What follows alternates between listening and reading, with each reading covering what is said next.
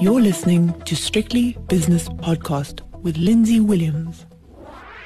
The following interview is from the Newscape archives and was recorded at FMR 101.3 FM in Cape Town. I went for a walk on Sunday morning and I ended up at the top of Table Mountain. I didn't intend to, but it took me an hour and a half to get up there and around about an hour and 3/4 to get back, and I felt as though I'd achieved something. But when I got back and I opened my Sunday Times, exhausted, and read an article about a chap called Tim Harris, I didn't feel as though I'd achieved anything. Tim Harris was born in Cape Town, but grew up in Durban, where he attended Hilton College. He completed a Bachelor of Arts, majoring in English Literature and Economics, and at the University of Cape Town, and then an honours degree in economics. After a period of working at an investment bank in Joburg, he returned to Cape Town to complete his Masters in Economics. And that's not unusual, but now he's the Shadow Minister for Trade and Industry in South Africa. It's Tim Harris. He's in the studio with me. Tim, you're 31. You must be the youngest politician in the country. No, I'm actually the third youngest in the DA, and I think the fifth or sixth youngest in Parliament. I have two colleagues in the DA, Lindiwe Mazibuko from Durban, the national spokesperson, and then Masizole Nkasela, who's our Deputy Shadow Minister on Home Affairs, and both of them are in their 20s, so I'm almost a veteran. So why did you move from investment banking to politics? I mean, I suppose the lure of five-star hotels in Pretoria when you're a minister at the expense of the taxpayer must have been something to do with it. Unfortunately, it wasn't that direct a move. I was working in investment banking in Joburg and decided that I wanted to get more into the economic policy space. At that stage, I was thinking perhaps a private sector economist. And so I came back to UCT, and it was while I was at the School of Economics that I got approached to help out with the party economic policy, and ended up in politics that way. When did you leave investment banking? Was it during the financial recession that has just passed us by? No. I left at the end of 2002 and began my master's in 2003. Okay. You've just seen what's happened in the world, and you're probably looking at what's happening now in Ireland and in America with hedge funds being investigated and with all sorts of other things going on in the world. QE2, for example, quantitative easing. What do you think about that? I mean, you've gone from the buy side, if you like, to the sell side as a politician. The one thing about politics is that, in my opinion, it's the most meaningful space that you can be involved in. If democracy doesn't work in South Africa, then nothing else works. It's the fundamentals of our society is built on politics, like it or not. So what I do, obviously there's perhaps a financial trade-off.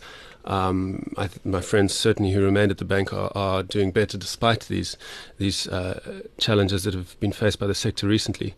But to me there's no trade-off in terms of meaning, in terms of the amount of difference I can make on a daily basis. Certainly what Helen Zille is trying to do in politics today, and what some of my young colleagues in the DA are trying to do, it gets me out of bed in the morning, and I feel like it's about the most important thing that should be happening in South Africa today. So you traded potential riches for the benefit of the country. Is that what you're saying? Well, for my own benefit, my own sense of meaning, my own sense of being able to make a difference. Yeah. That's, I guess, in one way I traded that, yes, and I'm happy about it.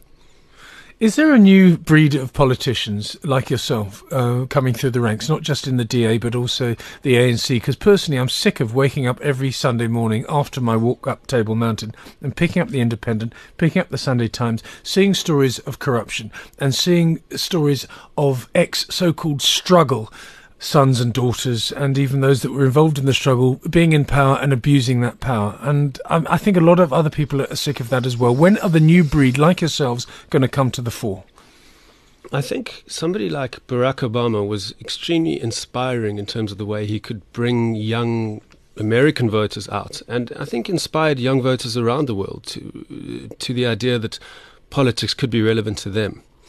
And in her own way, Helen Zille has done a similar thing in South Africa. I think there was a sea change in last year's election relative to the elections, certainly that I worked on before that, where we had millions of new young voters registering. And I certainly feel that Helen had an instructive role to play in that. She was a leader who young people thought was inspiring, who young people thought that they would get out of bed to go and vote for her, perhaps. So I think a lot of the resurgent interest from young voters is linked to leadership, particularly of internationally of Barack Obama and then locally of Helen Zille. And I think it also has translated, especially on the DA side, to a resurgence of interest in representative politics. We certainly have a whole host of young people from across South Africa, different backgrounds, different race groups, who are interested in getting involved in politics.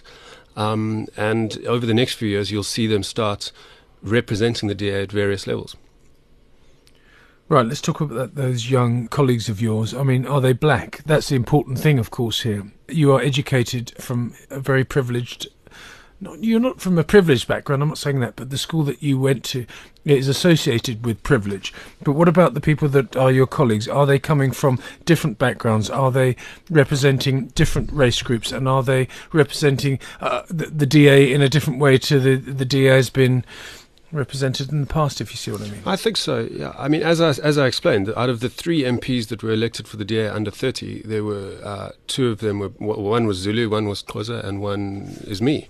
Yeah. So certainly the younger ranks of the DA and the DA caucus look different. That's a positive step. Also, Helen has put in place a program to cast the net wide across South Africa to say, if you're interested in politics, if you're a young person, we're prepared to invest time, energy and money into you to turn you into a potential leader of this country. She's been running that program for 4 years. I certainly believe that it's the most inspiring group of people that I ever sit down with every year. I mean, this year we have an incredible intake. It's a total diverse mix of young people. They're all extremely passionate, extremely competent, and importantly, they're staying involved with the party after their 1-year program. Yeah. So what that says really is that for the DA to change, we need to grow our own timber, and that's not going to happen overnight. We need to put in a medium to long-term plan to invest in leadership, diverse leadership. And Helen's put that into place, and it's already starting to pay off, but certainly over the medium to long term, those young people are going to be the leaders of the DA tomorrow, and then the leaders of the country after that. I see the public sector workers striking, and they're striking not because of their dissatisfaction with leadership at the municipal level or at the national level. They're just unhappy with their wages. And I don't see that sort of thing happening as it would do in Europe, for example, with a dissatisfaction with the way that the national government is behaving. For example, in Ireland at the moment, there is a call now for a national election, a general election. But if there is any dissatisfaction in this country, it doesn't manifest itself against the ANC. They vote with their feet against wage increases. They want 8% rather than 6%. When are we going to get people standing up and saying, we don't want the ANC in power anymore, let's do something about it, let's have an election? I can't see it happening. Well, firstly, I think that the vast majority of protests that do happen in this country are about service delivery, especially over the last few months. I mean, you were correct about the public service wage strikes, which speaks to, in my opinion, the political power of unions in South Africa. But once those died down, you found a repeated or another upsurgence of service delivery protests, where people are saying, we're not happy with the way the ANC is governing South Africa. Now, the problem is, historically, South African voters haven't translated that dissatisfaction into a vote against the ANC. Some of them have stayed away from the polls, but traditionally they haven't shifted allegiance from the ANC. However, I think that is going to change. I think the next generation of South Africans won't have that struggle link, if you want to call it that. I think at the same time, if the DA's leadership is changing and reflecting a more diverse cross-section of South Africa, then we're going to start being able to realize some of those votes. And if you back that up with the value proposition of the DA, which has shifted from 5 years ago, where it was the DA is a strong opposition in Parliament, to now where it's the DA is a better government for your city or perhaps for your province, it's a much more positive value proposition. We're still a strong opposition in Parliament, but now increasingly across the country, people are saying, actually, the DA is a better government too. throw all those factors into the mix, and I'm extremely positive about us actually achieving what's never been achieved in South Africa, in Africa before, which is a balance in politics, an actual choice where voters will reject a government that's failing in favour of a party that they think can govern better. Do you really believe that? I mean, I see 50,000 students in the United Kingdom, for example, voting against. I mean, there was a violent protest, but the majority of those people were voting against the Tory and Liberal Party cuts at university, and they were saying it wasn't university cuts they were protesting against, it was a political movement. That was, we don't want the Tories in power, we want the Labour Party back in power. We don't see that in this country. We don't see, when we see people in the streets with their banners, we don't say vote DA. We don't see that. Well, increasingly they are saying that. I think, these things can only get tested at an election time, and I think next year we're going to see a big shift towards the DA on the strength of that governance message. And importantly, it's a positive message. It's not saying we want to stand up against the ANC in Parliament, although obviously that's a crucial part of what we do, and it's actually what I spend most of my time doing. But importantly, it's a positive message saying, we think the DA is a party that can make our lives better because they've done it in Cape Town and because they're busy doing it in the Western Cape. It's amazing to me how that narrative is getting through in surprising areas, in Limpopo, in rural Mpumalanga. That message is getting through, and it's a much more motivating message, and it's going to translate into support at the polls. So I'm optimistic, Lindsay. Do you think COSATU will form its own party? Do you think the ANC will split? And of course that will help you. Yeah, look, a three-party system would be fantastic, wouldn't it? I mean, we can read the tea leaves if you like, but I think what that COSATU's position in that tripartite governing alliance, in my opinion, is the factor that's holding back South Africa the most in terms of labour laws, in terms of their particular brand of politics. I think perhaps if there was more fluidity in that alliance, it would be helpful. But the important thing is we don't spend our time worrying about what's happening in the tripartite alliance. We just try and drive home that message that we're a better government. And I think that's working. Do you think that one day, we'll get on to your personal story in a moment, but let's just end the political story for now. Do you think one day you will not be the shadow trade and industry minister, you'll be the actual trade and industry minister, and you'll be representing South Africa in Washington and places like that in your lifetime? Do you think that? I think it's a definite possibility. The DA, in my opinion, is going to be at the centre of the political movement that first takes power from the ANC nationally. I'm not saying that it will necessarily be the DA in its current form, but the last few years have shown that politics can be more fluid than people will expect. COPE had a great showing at last year's election. Unfortunately, it's fallen apart. Though. Yeah, they didn't take advantage of that, but they demonstrated that certainly millions of black voters were prepared to vote for another party, and that's the kind of thing that the other opposition parties can capitalise on. Where will those millions go now? Will they go back to the ANC, or will they go to the DA, or wherever? I think there's a shift amongst especially younger voters towards the DA, and I think if in the medium term, if that's combined with these young leaders that the DA is developing emerging to the top of the party, and the DA is starting to represent the hopes and aspirations of young people from across the country, I think that's a killer combination, and I think it bodes well for our electoral prospects, which bodes well for democracy in South Africa.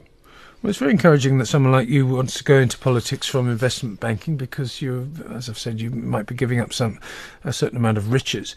You also do something in your spare time which is called surfing, and you've combined that with your travel aspirations to visit every country in Africa. Tell us about that. Ever since I came to UCT, I used to surf around the peninsula, and we ended up getting more adventurous and travelling Nordic places like that. Yeah, and then perhaps the east coast and up to Namibia and Mozambique. And we were, many years ago now, we were sitting in Namibia having surfed a spot called Guns, which is near Swakopmund, and thinking, this is a really great wave. Like, I wonder what's going on north of here. What about Angola? Yeah. And the seed was planted then.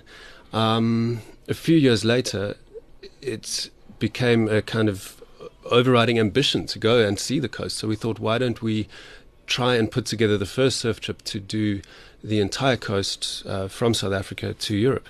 And two friends and I bought a old Toyota Land Cruiser, which was almost as old as we were.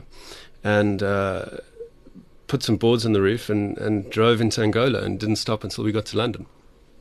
It was meant to take 6 months, we thought, and ended up taking a year and a half. Yeah. But it was an incredible experience. And I mean, aside from the amount of fun we had, it was really instructive in terms of the potential of Africa. I think South Africa, according to many South Africans, is an island. We feel perhaps closer to Europe, or we certainly don't feel linked to the continent. And I think both in terms of the travel potential in Africa, but also the economic potential, our future as South Africa is linked to the rest of the continent. And the more we can open our minds to what's going on in our northern neighbours, the better for us as a country. Well, very much so, because South African GDP came out yesterday, and I think it was 2.6, 2.8%, something like that. But anyway, I mean, a really pathetic number given what is happening in the rest of the emerging world. For example, China, Singapore, Brazil, Russia, India, etc. They're all pushing double-digit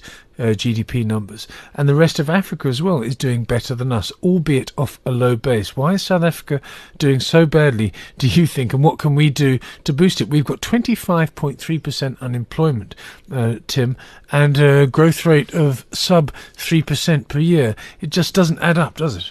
Yeah, well, firstly, from the African perspective, I think it's a significant and often unrecognized failure of the Mbeki administration to build South African links into African markets. I mean, those growth rates you're talking about, they're replicated in our neighbours to the north of us. Yet the transport and logistic links from South Africa to our northern neighbours are all but broken down. Instead of allowing this decline, the ANC government should have been using its foreign service to drive trade into Africa, and should have been ensuring that the logistic links from South Africa to the north are optimal, are operating and allow trade to flow into the rest of the continent. I think there's a realization from people like the minister who I shadow, Rob Davies, that Africa does represent an enormous potential market for us. I mean, there's 700 million people in sub-Saharan Africa alone, and if you look at the whole continent, it's over 1 billion. Unfortunately, I think it's too late, though. In many ways, South Africa's been outmaneuvered by Brazil, by China, by France, and other European countries. I think 10 years ago, we should have had a deliberate strategy to access those markets. We've squandered a lot of that potential, but some of the moves that are in place now will allow us to regain some of it. I think, though, it's one of the untold stories of failure. When you travelled through Africa, which particular areas excited you economically? I'm not talking about surfing now and lovely bars and things like that. I'm talking about which areas did you think that could be sort of nascent economic hubs, if you like? Look, the first one on our doorstep is Angola. It's I've never been I've travelled to China a few times, but I've never seen the obvious pace of economic growth, so viscerally as in Angola. Oil, of course, oil money. A lot of that is oil and diamonds, but it's also a market that's been suppressed for a long time. That's finally unshackled and starting to get on this consumer bandwagon. You talk about the Angola situation, and I read about Angola and I see two different economies. I mean, one that is extremely poor. I mean, probably one of the poorest in Africa, and you've got a capital which is probably one of the world's most expensive because of that oil money. You go into a hotel there, you're going to spend 150 rand for a beer, for example. Maybe you're confusing oil money with actual real economic growth. No, absolutely, but the problems in Angola are linked to their political issues. I think if you accept my point that growing democracy in South Africa is the most important thing we can do, then the counterfactual applies as well. A one-party state such as the one they have there is going to impoverish the population at the benefits of the people that are connected to the government, and Angola is a case in point. However, what's bolstered them is, as you say, the oil money and the diamond money. If you threw into the mix perhaps democratic political reform, I think you'd see that wealth being spread through the population a lot more quickly. And obviously, I mean, Africa has huge problems related to politics, but if you look at where we are now as a continent compared to, say, 5 years ago, peace has really broken out across the continent. And with that, a certain amount of political stability. If that's then combined with political reform, which allows democracy to develop, then you're going to see those 700 million consumers actually start to realize their potential. And then South Africa needs to take advantage of our position. As it stands right now, if that happens, we're going to be left out. The piece of the puzzle that needs to be slotted in, of course, is Zimbabwe, which formerly was one of the powerhouses economically and agriculturally, more to the point, in Africa. Once that country changes, of course, then you've got Angola, South Africa, Zimbabwe, Zambia with the copper price at all-time record highs, Mozambique doing well as well, starting to do well. We've got quite a powerhouse here. Absolutely. And obviously, if you ask your average South African to assess Thabo Mbeki's legacy, they would say his two biggest failings are probably on HIV/AIDS in Zimbabwe. So it's a real tragedy that we haven't managed to use our diplomatic clout to help accelerate the turnaround in Zimbabwe. And I think in many ways, Jacob Zuma's also been a disappointment. He came to power on a ticket where he was going to be prepared to drive change in Zim, and I think he's been disappointing in that regard. When you ask about potential in the rest of the continent, I must just mention Ghana, because I was there relatively recently. At the time when I went a few years ago, I thought this is a country with everything. It's got natural resources. They've just discovered oil. It's got wildlife, history. It's a really beautiful country. And importantly for us, it's also Anglophone, because we are, in a way, culturally at a disadvantage in former Francophone countries. But the reason I went back to Ghana recently is because one of our sister parties is the NPP, who've just been voted out of power. Right. So what you have in Ghana is a very rare African example of a political party losing at the ballot box and then graciously stepping back and allowing another party to take over. I think Ghana in that way is a shining example to the rest of the continent, and the more that can happen, the more Africa can start realizing its potential. Surfing, tell us about that. Yeah, I don't get as much time to surf as I used to. But your goal is, I think, to surf the whole of the continent, the whole of the continent's coastline. I've probably surfed most places on the continent where you can surf. My goal is actually to visit every African country. I mean, the one great advantage to doing a trip such as the one I did as a surfer is that there's an extremely fraternal relationship amongst surfers, especially in areas where it's not too crowded. I mean, you would never call the relationship of surfers at Jeffreys Bay fraternal, because you have a limited resource with far too many surfers from around the world trying to surf it. Yeah. But certainly the places up the west coast to the north of us, there's really just a handful of surfers in each country. But as soon as you're there as a surfer, doors are opened, you're in the water together, and I made some incredible friends. Just some examples. There's a guy who we met in Cameroon who's actually he's of pygmy stock. He's one of the shortest guys I've ever seen. And we came across the village he was in, and he's surfing some board that somebody left there a few years ago that's totally broken in a few places, but he surfs really well. So my friend who I was with, Michael Sternberg, he phoned some of his contacts back here and arranged for Sport and Surf in town here to send him a new board, and they actually ended up sending him two. So Peggy, the pygmy surfer in Cameroon, now has new boards courtesy of Sport and Surf. Fantastic. You're, of course, at the age of whatever you are, 31, 32 years old, you are, of course, going to get poached by the corporate world. You've been in the corporate world, you've gone into politics, you're getting great exposure from shows like this and from your travels around Africa, and you're going to sell your soul to the corporate devil, aren't you, Tim? Like you say, I've been there before. I'm interested now in making Helen Zille's dream become a reality and helping to do that wherever I can. It's so inspiring. If that unravels, though, Tim, are you going to go back? I personally think that it's going to take 2 or 3 generations for the ANC's domination to be broken, and so you'll probably lose heart within that time frame that I've just sketched out. So will you go back to the corporate world, should that happen? I mean, the problem with politics is it's impossible to read the future. When I joined the party 5 years ago, we were the official opposition and we controlled a handful of councils. 2 years later, we won the city of Cape Town. Last year, we won the province. The DA has got an extraordinary amount of momentum. I mean, if you told me when I joined that we would one day be running 2 of the 3 spheres of government in Cape Town, I would say I don't think that's possible, but we did it. If that momentum continues, then I don't think I'm going to have to make the choice of going back into the corporate world.